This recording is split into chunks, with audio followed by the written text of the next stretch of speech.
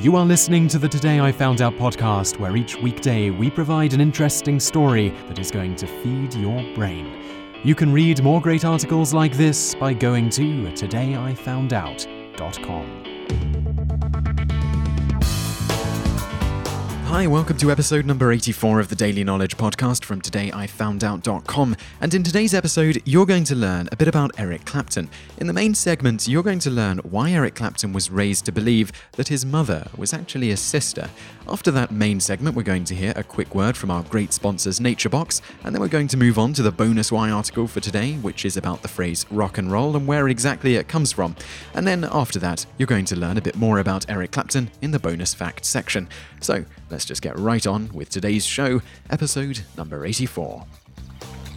Clapton's mother, Patricia Molly Clapton, was just 16 years old when she met and subsequently had a very brief relationship with Clapton's father, Edward Walter Fryer. Fryer was a 24-year-old Canadian soldier stationed in Britain during the tail end of World War II. In order to earn extra cash, Fryer would play piano and sing at various clubs around where he was stationed, something he'd actually been doing for a living since the age of 14 when he ran away from home. While stationed in Surrey in 1944, he performed at a small pub in Surrey, where he met Patricia Clapton one fateful night, and she became pregnant with Eric Clapton. Due to the social stigma attached to being a child born out of wedlock in 1940s Britain and the various difficulties for a 16-year-old girl in raising a child, Patricia's mother and stepfather agreed to raise Eric as their own, including telling him he was their son and his mother was his sister. Even though Patricia's stepfather's name was different than her own, Clap instead of Clapton, and this might tip people off that Eric was not the son of his grandparents, Eric was given the last name of his real mother, Clapton, which was the last name of Patricia's real father, Reginald Cecil Clapton, who her mother had separated with and subsequently married Jack Clapp. When Eric Clapton was only a few years old, his real mother, Patricia, married another Canadian military man, Frank MacDonald, and moved around with him, primarily to Canada and, for a short time, Germany.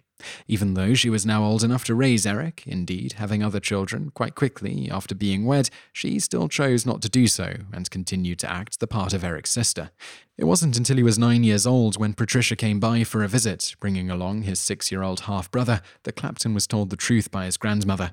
Even once he knew the truth, though, he still remained with his grandparents, and he and his real mother continued to play the part of brother and sister. As for his father, Clapton never got to meet him, as Fryer died of leukemia in 1985, long before Clapton had found out much of anything about him other than his name, which his grandmother had told him.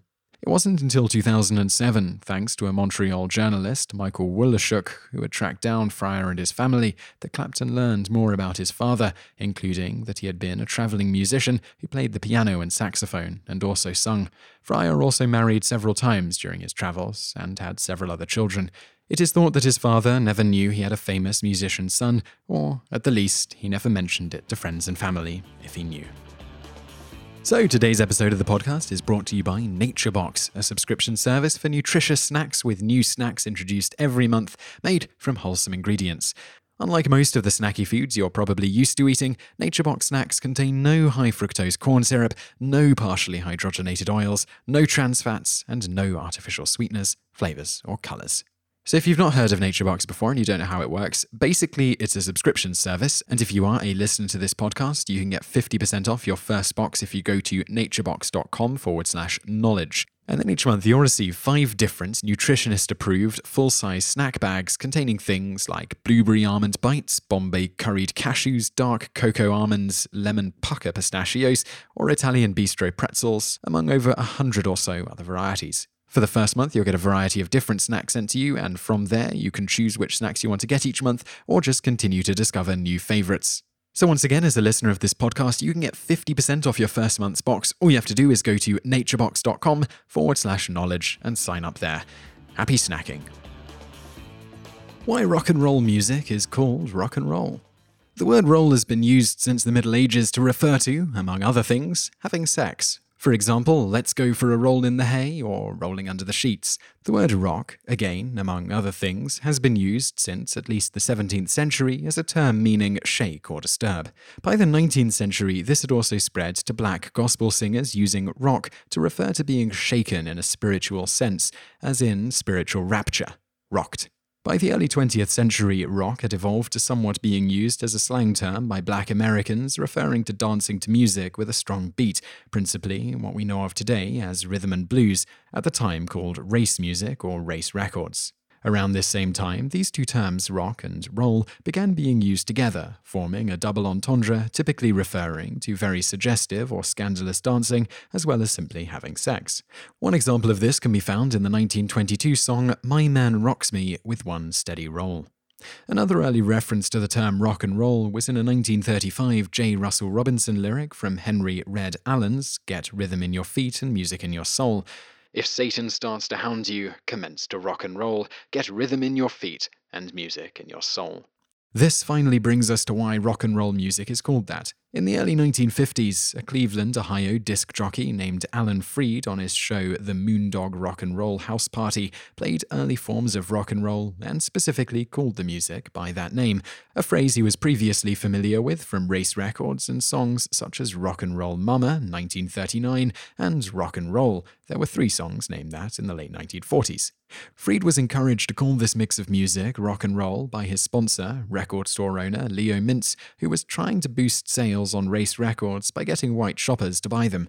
Race records weren't very popular at the time among white people, but by rebranding the music rock and roll, it quickly became extremely popular among teenagers of all ethnicities. And now for today's bonus facts. Clapton's son Connor, who he had with model and late actress Laurie Del Santo while still married to Pattie Boyd, died at the age of 4 years old after falling from a window in Del Santo's 53rd floor New York City apartment. The window was a full-wall window and had been removed by a janitor to let fresh air in while he worked. Connor was playing hide-and-seek with a nanny and running from her when he ran into the room with the open window and straight out of it. Clapton found out when he arrived later to pick up Connor and Del Santo to go to the zoo.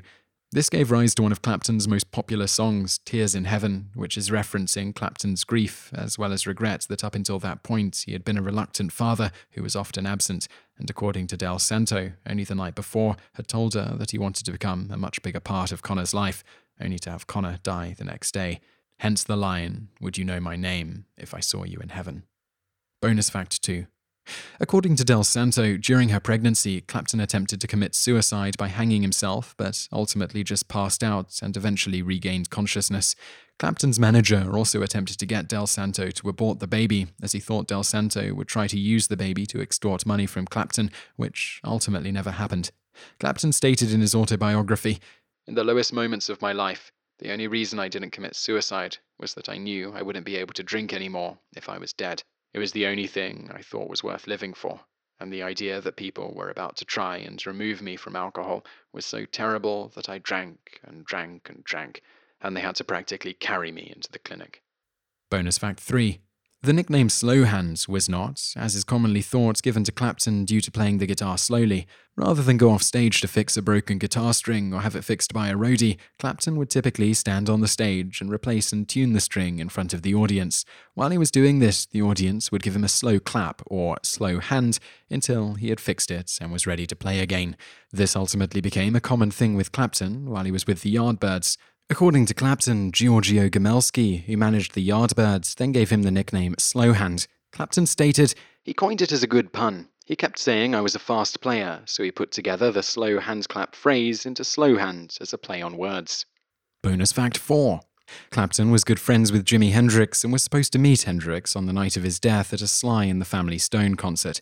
Clapton had bought him a guitar, which was a rare one, made for a lefty. Hendrix usually just played right-handed guitars upside down. Hendrix did not show up to meet him that night. Clapton stated, "The next day, I heard he had died. He had passed out, stoned on a mixture of booze and drugs, and choked on his own vomit. It was the first time a death of another musician really affected me. We'd all felt obliterated when Buddy Holly died, but this was much more personal. I was incredibly upset and very angry, and was filled with a feeling of terrible loneliness." Clapton also stated, "I went out into the garden and cried all day because he'd left me behind. Not because he'd gone, but because he hadn't taken me with him. It just made me so angry. I wasn't sad, I was just pissed off." Bonus fact 5. Clapton was also among the last people to ever be with Stevie Ray Vaughan, having given up his seat on the helicopter that ultimately crashed, killing Vaughan. Clapton gave the seat to him because Vaughan wasn't feeling well and he didn't want him to have to wait for the next helicopter. Amazingly, Clapton was also supposedly one of the last people to see Duane Allman before he died in a motorcycle crash. Bonus fact 6. Along with Clapton, Ted Bundy was another famous person to have grown up thinking his mother was his sister.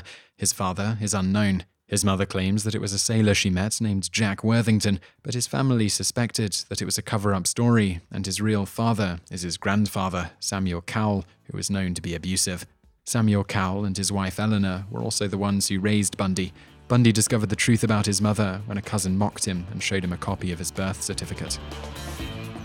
You just listened to an episode of the Today I Found Out Daily podcast. Tune in every weekday for another great episode, or find more articles at todayifoundout.com.